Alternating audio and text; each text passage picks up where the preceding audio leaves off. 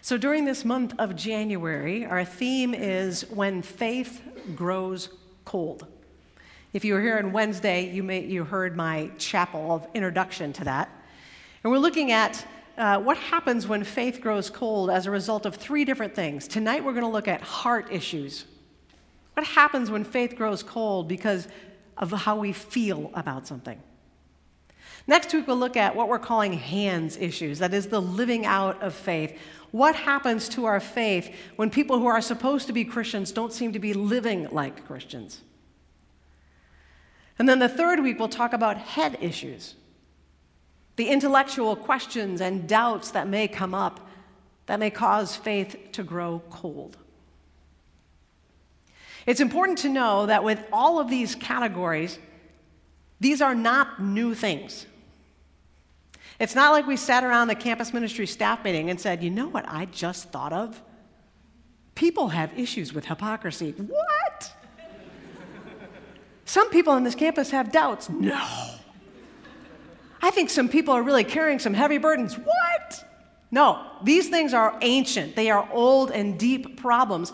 But the temptation is, particularly within a Christian community, if we find ourselves in one or more of these camps when we're having some doubts, when we're having some struggles, it can be really hard to know how to talk about it. It can be really hard to say, this is what I'm experiencing, and know that someone else is going to receive that with grace and not judge you for being less than. Well, I thought you were a Christian, but I don't really know now. So we're just blowing that out of the water. And we're saying these are things every Christian is going to deal with at some point. And these are things that your Christian friends, your church members, your future spouse, children, aunts, uncles, parents, all people are going to deal with at some time. So we're going to actually talk about these things to give us some handholds for how do we navigate, how do we get through them. So it's important that what we're going to try to do in worship, both at LOFT and at chapel, is we're going to try and diagnose what's happening in these situations. We're going to talk how do we respond to it, how do we help each other through it. And so those are some of the things that we're doing together, all right? We're doing those things together. And tonight we're looking at heart. We're looking at heart issues. And this, too, has been going on ever since people started to call on the name of the Lord and try to figure out, who is this? And what is he up to? And a lot of times they wrote down how they were feeling. And sometimes these things were collected together, and we have a whole book of songs which talk about how people feel and think about God. This book is called the Book of Psalms. It's a book in the middle of the Bible, and we're going to look at one of those psalms today. One of those songs is Psalm 42. And you'll want to leave your Bibles open because we'll kind of be walking through this together tonight. Psalm 42 on page 447. Page 447, the black books in the Bibles, in the pews are the Bibles. If you need a Bible, take one. That's perfectly fine with us. Page 447, Psalm 42. As a deer longs for flowing streams, so my soul longs for you, O God. My soul thirsts for God, for the living God. When shall I come and behold the face of God? My tears have been my food day and night, while people say to me continually, where is your God? These things I remember as I pour out my soul, how I went with the throng and led them in procession to the house of God with glad shouts and songs of thanksgiving, a multitude keeping festival. Why are you cast down, O my soul? And why are you disquieted within me? Hope in God, for I shall again praise him, my help and my God. My soul is cast down within me, therefore I remember you from the land of Jordan and of Hermon, from Mount Mizar. Deep calls to deep at the thunder of your cataracts. All your waves and your billows have gone over me. By day, the Lord commands his steadfast love, and at night his song is with me, a prayer to the God of my life. I say to God, my rock, why have you forgotten me? Why must I walk about mournfully because the enemy oppresses me? As with a deadly wound in my body, my adversaries taunt me, while they say to me continually, where's your God? Why are you cast down, O my soul, and why are you disquieted within me? Hope in God, for I shall again praise him, my help and my God. This is the word of the Lord. So as we read through this psalm, you have a sense of somebody who is in turmoil. You have a sense of somebody who is in pain. We don't know the exact circumstances of the psalm, which I think is kind of good, because it allows us to see our own stuff in the psalm. The psalm then has a one-size-fits-all quality to it. It doesn't matter the particular details of what he went through or she went through or what you're going through. There's a commonality of language that's really beautiful and necessary and poignant and deep that comes through this psalm. And as we'll go through this psalm, he talks about different things that can make your heart go cold. And to track them together, there are 4 S's, all right? I don't do this very often, but this is kind of how it's working tonight. So the first thing, the first heart issue that can cause faith to go cold is suffering. Suffering. Verse 3, my tears have been my food day and night, while people say to me continually, where is your God? I think for those of us who have encountered deep suffering, we know exactly what he's talking about. When the tears just keep coming and coming and coming, and you kind of take that breath and you calm down for a little while, and then you remember what happens and you start crying all over again. Some of us have gone through seasons in our life when we could not be more than an arm's length away from a box of Kleenex. Some of us have cried into our pillows and made them wet. Some of us, our safest place to cry is in the car. We know what he's talking about when he says, my tears have been my food day and night. And suffering can cause our faith to grow cold, because when we suffer in this life, it causes us to ask big questions about who this God is. If we grew up being taught that God is a God of love, that God is all-powerful, that God cares for you, that God numbers the hairs on your head, we think that's lovely. But then when crap happens in our lives, something horrible happens to us, we think, really? Is that really who God is? And if we believe that he's the one who's in charge of all this stuff, then why did he let this thing happen to me? If you say that he's all good and all powerful and all loving, why does this thing happen in the world? Suffering isn't just personal.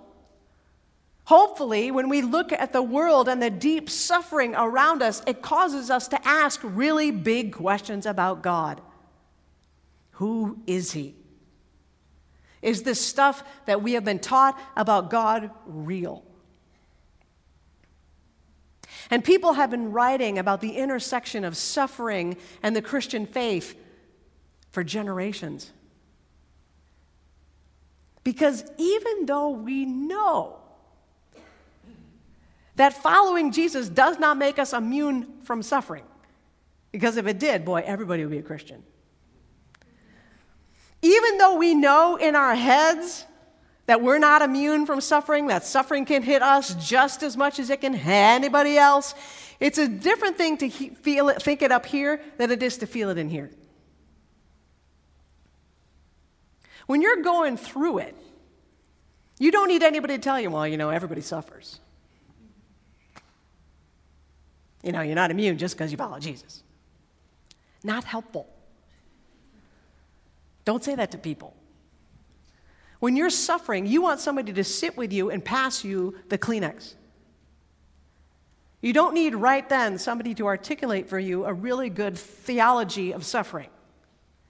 Maybe 6 months later, maybe a year later, you might be interested in that. Maybe eventually you write a paper on it, but not right now. When you're suffering, you want somebody to sit with you and say, with you, where's God? Suffering can make our hearts, our faith, grow cold. The next thing that the psalmist talks about is sloth. And you're like, really? I didn't see that in there at all. That's that animal with the 3 toes, moves very slowly. No. Sloth is actually one of the 7 deadly sins. Centuries ago, the church came up with a list of sins and said, if your life is going to be vibrant in the Lord, you have to be really aware of these 7 things and avoid them at all costs. And they are pride, envy, anger, sloth, greed, gluttony, lust. Pisagel. Pride, envy, anger, sloth, greed, gluttony, lust. And sloth doesn't mean laziness. Laziness can be the fruit of sloth, but so can workaholism. Sloth says, I don't really care enough about this relationship to do the things I'm supposed to do to keep the relationship going. So with a friendship, sloth is like this. I don't want to text her back. I don't really care enough to text her back. Sloth is, I know it's my turn to clean the bathroom, but I don't really care enough about my roommates to do that. Anti-sloth is, I will get up at 3 o'clock in the morning and drive my roommate to the airport so she can go on the Jamaica interim even though I'm staying here in the sturdiness and 14 degrees. That's anti-sloth. That's saying I will do what it takes to maintain and improve and invest in this relationship. Sloth says, meh. And when it comes to the spiritual life, it gets manifest in things like this. Hey, it's a community partnership coordination night tonight, and we're all going to go down, and we tutor, and one of the kids is having a birthday, and he's never had a birthday party, so we're throwing him a birthday party tonight. Do you want to come? Meh. Hey, over break, I read this amazing book about Jesus, and it's really short. And so a bunch of us are getting together over interim, and we're going to just read it together and talk about it together, and I can't wait to tell you how this has helped my faith. Meh. We're going to go to Friday chapel together, and we're all going to wear our floor shirts, and we're all going to stand in the same place together, and we wanted you to be sure to know so that you could come and do this with us.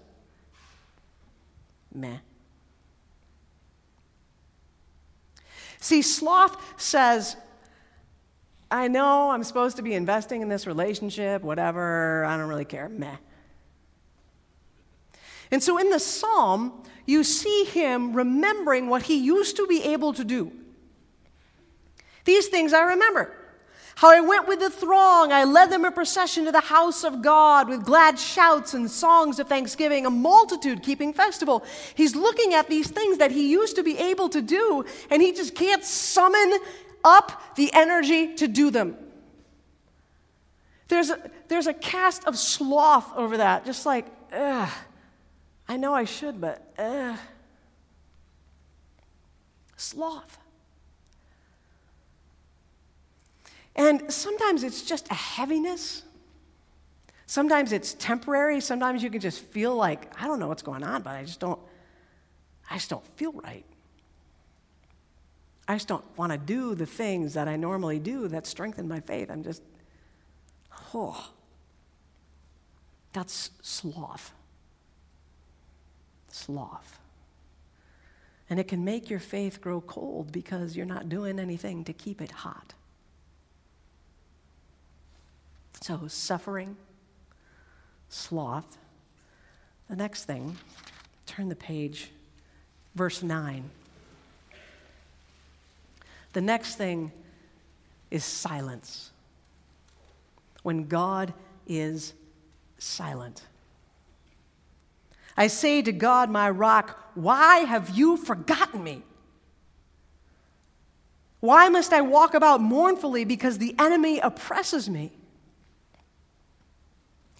Some of us can have rhythms of spiritual practice built up in our life where we go to chapel and church and LOFT.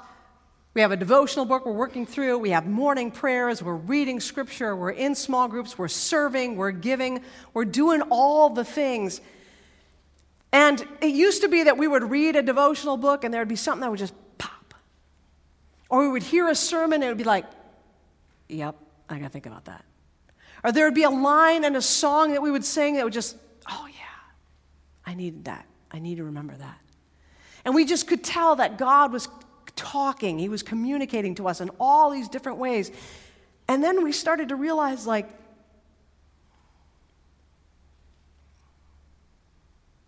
silence. And we thought, is it me? Like, am I doing something wrong? Am I not praying the right things? Is there a way to And so we thought, maybe if I just try harder. Or maybe you've been pleading with God about a particular issue. You've been pleading with Him to heal someone. And you get nothing. You've been pleading for some financial relief. Nothing. You've been pleading for Him, for someone you love, to finally make the turn toward faith, become curious about Jesus, want to know what gives you hope.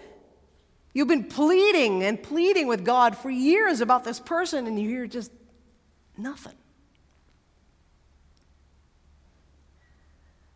And it's really tempting to think, well, this must only happen to, new Christians or people who aren't very good at this whole Christian thing. But the truth is, this happens a lot. And it often happens to people who are deep in faith and have been Christians for a long time.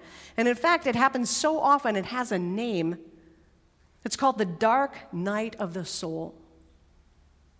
And if you were to go and Google that, you would have lots of resources that would come up. St. John of the Cross was the first one who came up with the idea, let's name this.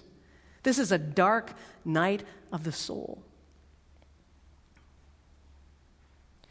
And in much more contemporary terms, someone who was a very popular, famous, well-known Christian, after she died, it was revealed that she had a decades-long experience of God's silence.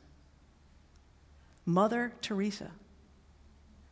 Mother Teresa, the one that's every one of us has heard a sermon that held up Mother Teresa, or, did the comparison between Mother Teresa and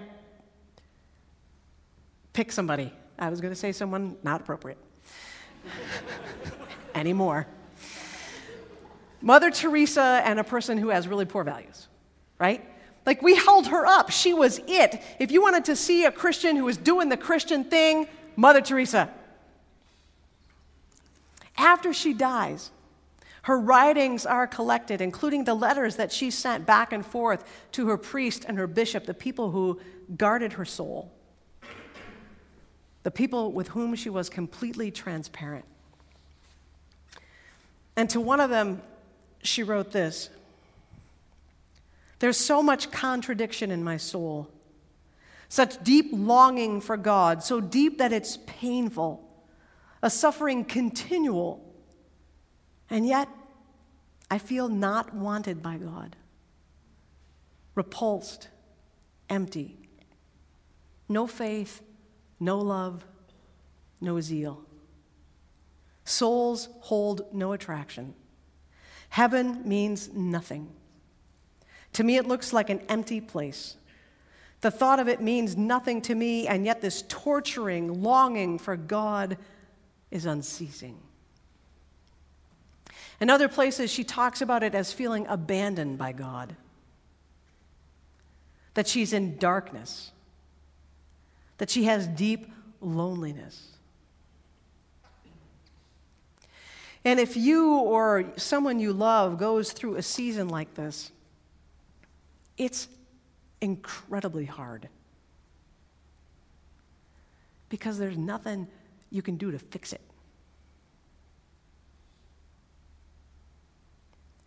And it looks sometimes, our response to it can often look like depression.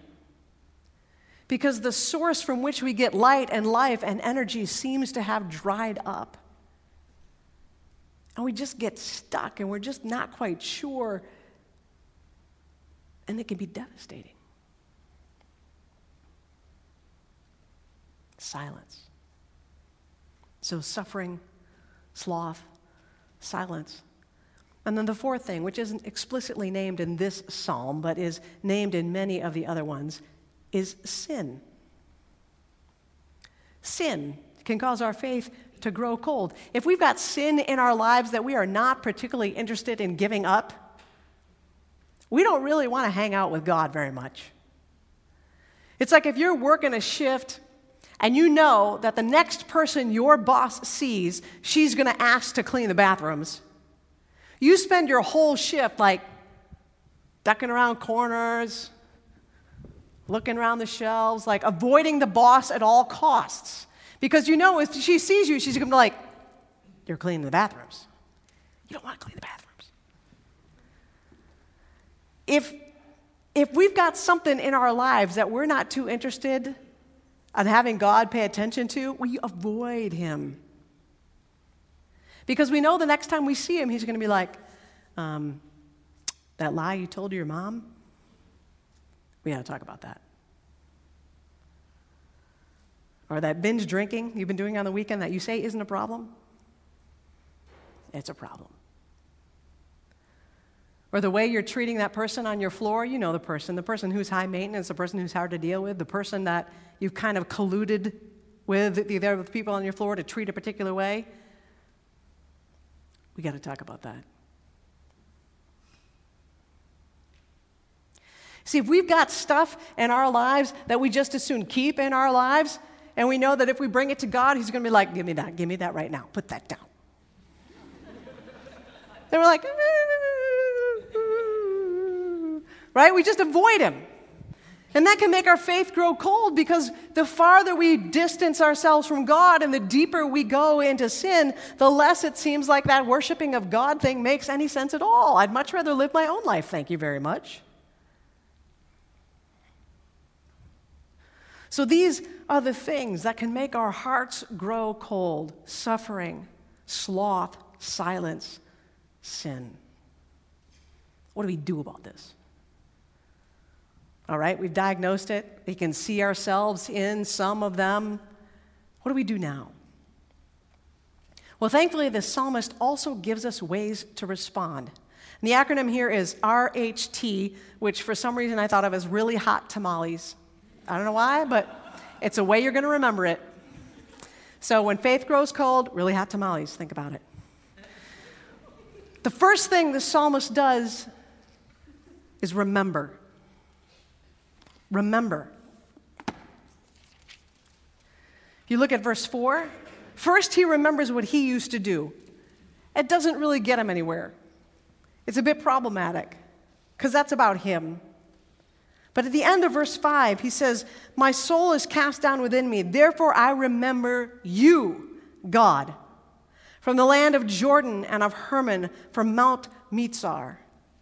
These are from the river to the big mountain to the little mountains. I remember you. I remember how you show up. I remember what you do. I remember who you are, God. Remembering is a key point in the life of faith. When we have communion, we say, take, eat, remember, and believe. Remembering is a key part of faith. That's why we keep doing this week in and week out, day after day, because it's not like we get the gospel message and it seeps right in and we go, I'm good now. I'm good. It's because our souls are like a sieve, and the gospel gets poured in, and the gospel leaks out, and more gospel leaks out like that. So we have to just keep putting it in, and eventually, hopefully, the Holy Spirit closes up more and more of the holes, and we kind of retain more. But remembering is such a key part of faith. That's why we come to worship, to remember the stories. When Mother Teresa was in her dark night of the soul, she kept going to Mass every day. She prayed with her sisters every day. She sang the Psalms every day. She cleaned up after lepers every day. And the rhythms of her remembering sustained her. When you read through this, there's this turn where she talks about her deep pain. But she ends by saying this: pray for me, please, that I keep smiling at him, Jesus, in spite of everything. For I am only his, so he has every right over me. I am perfectly happy to be nobody even to God. The only way you get to the point where you can say that is if you are constantly exposed to the grace of God, constantly called back to the sacraments. And she tells this funny story. She was kind of funny. I remember some time ago, a very big group of professors came from the United States, and they asked, tell us something that will help us. And I said, smile at each other. I must have said it in a very serious way, I suppose, and so one of them asked me, are you married? I think, did this guy know nothing about nuns? But anyway, side note. Are you married? And I said, yes. And I sometimes find it very difficult to smile at Jesus because he can be very demanding.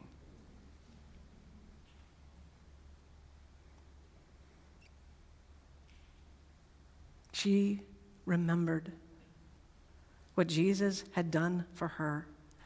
And that sustained her through decades of spiritual pain. Remembering is what the church needs to do. Remembering is what each of us needs to do. You look back on your life and you say, I've gone through suffering before. I've gone through silence before. I've dealt with sloth before. I've faced my sin before, and God was with me then, and I know he will be with me through this. And this gets easier the longer you live. Right now, you only have 18, 19, 20, 21 years of experience of what it's like to live with God. When you get to be 47, you have a few more years to look back on and go, oh, that's right. Oh, and he took me through that. Oh, and he took me through that.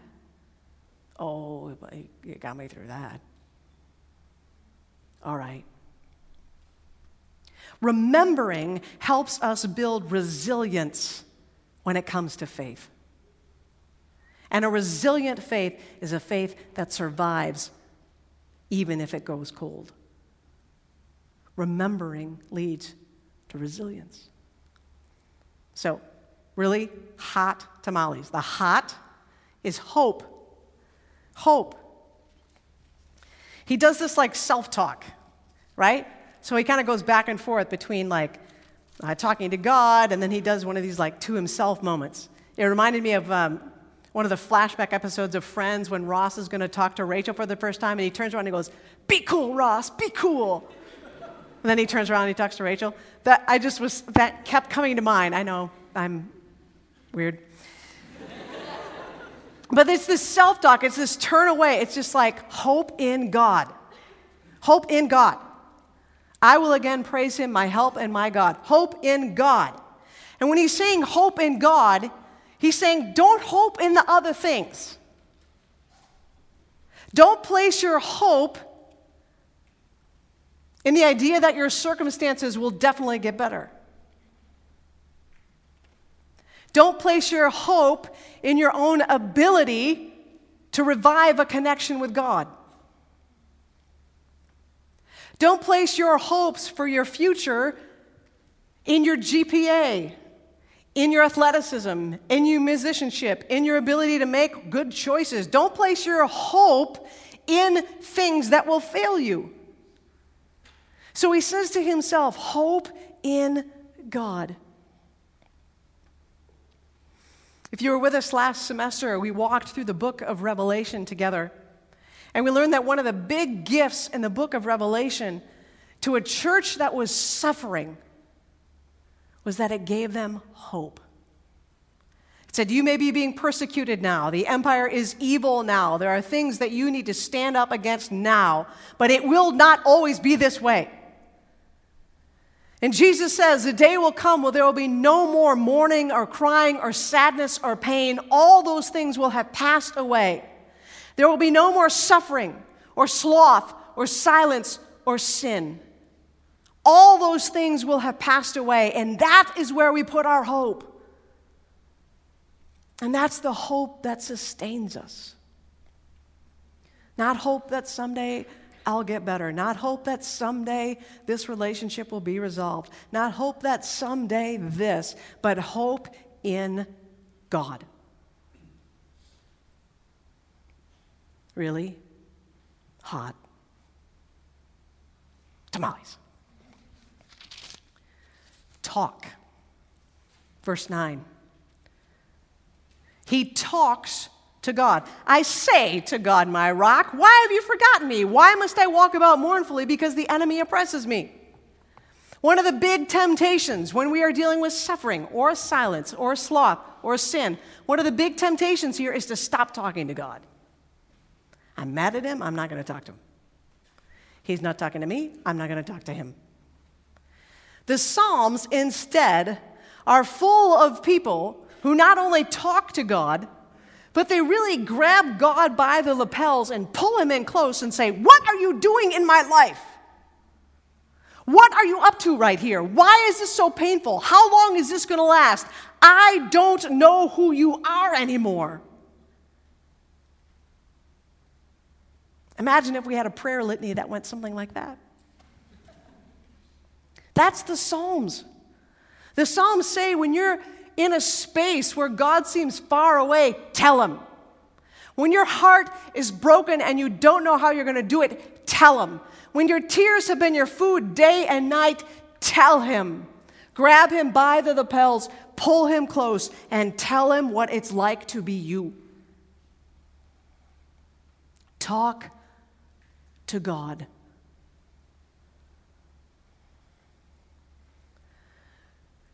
And talk to other people. This author of this psalm talked to other people.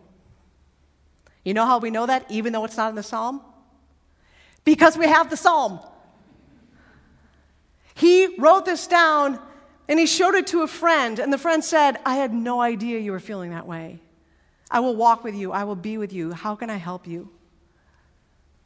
He showed it to somebody else who said, that's exactly how I feel.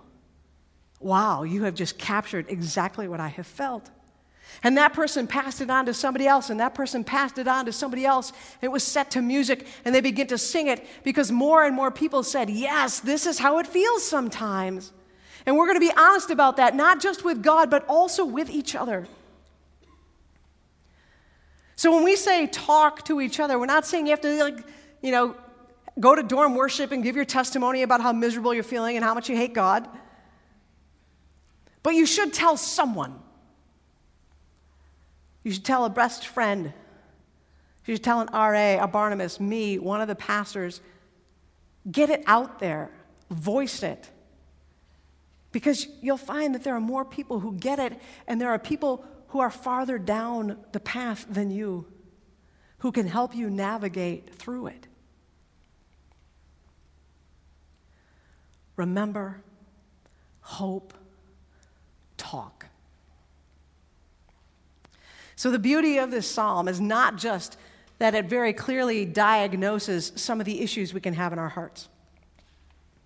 And the beauty of this psalm is not the really hot tamales, the remember, hope, and talk response that we can give when our hearts are breaking. The beautiful part of this psalm is not what we do. It's what God does. You see, there's a central verse in this psalm. It's like the hinge verse. Everything else in the psalm is not possible without that verse. And it's verse 8. By day, the Lord commands his steadfast love, and at night, his song is with me, a prayer to the God of my life. We've been zoomed in on the pain of the psalmist, and he takes it and he zooms it out, and he says, but I know that this is the God of my life we're dealing with. I know that God's steadfast love is in every moment of my day. I know that his night song is with me in every breath. I know. This is the prayer to the God of my life, not the God of this particular Tuesday, not the God of freshman year, not only the God of suffering or silence or sloth or sin, but the God of the whole life. So he zooms out and he says, I know that my experience of God in this moment is not the whole of God. We need to understand that our experiences of God in a moment are not the whole of God.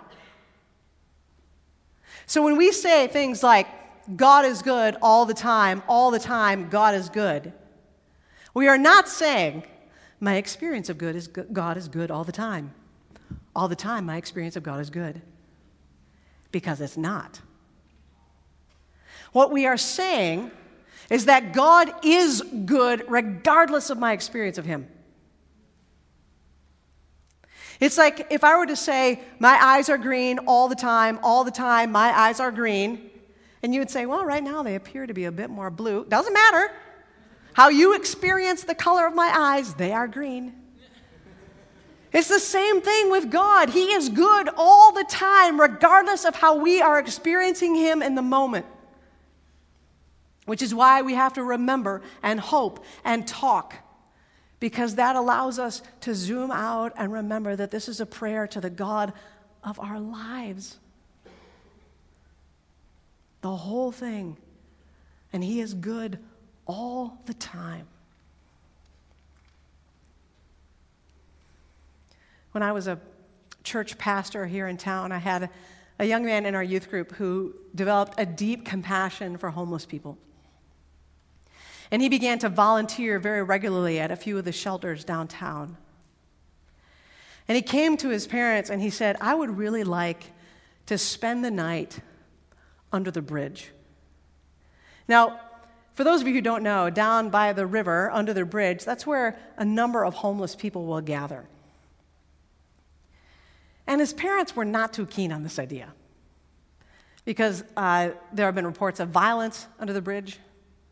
It was not a particularly good season to stay outside. They weren't at all convinced that this was a good idea, but he kept asking and asking and asking, and so they said, okay.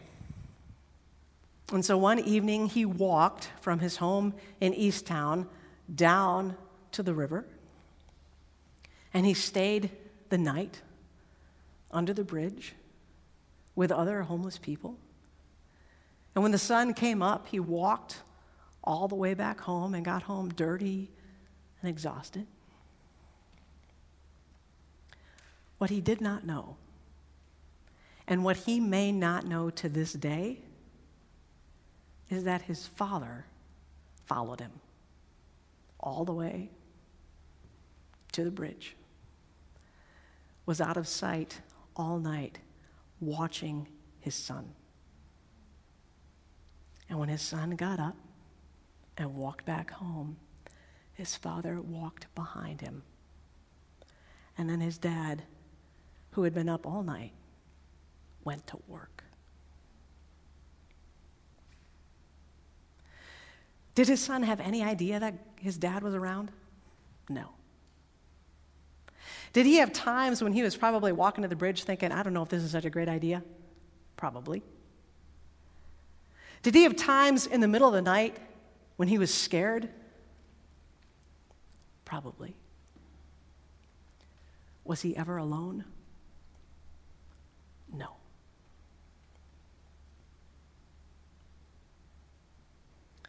By day, the Lord commands his steadfast love. At night his song is with you. There is not a moment in your life, whether it is a season of suffering or silence or sloth or sin. There is not a moment in your life where God is not present. There is not a moment in your life in which God is not doing in you exactly what he needs to have done. There is not a moment in your life when you have been left, forsaken by this God. Because the promise he gives again and again and again is, do not be afraid, for I am with you always. Jesus says to us in a promise that is so true, each of us has lived it, in this world you will have trouble, suffering, sorrow, heartache. But that's not all. Jesus says, in this world you will have trouble, but take heart, because I have overcome the world. When our faith grows cold, our God does not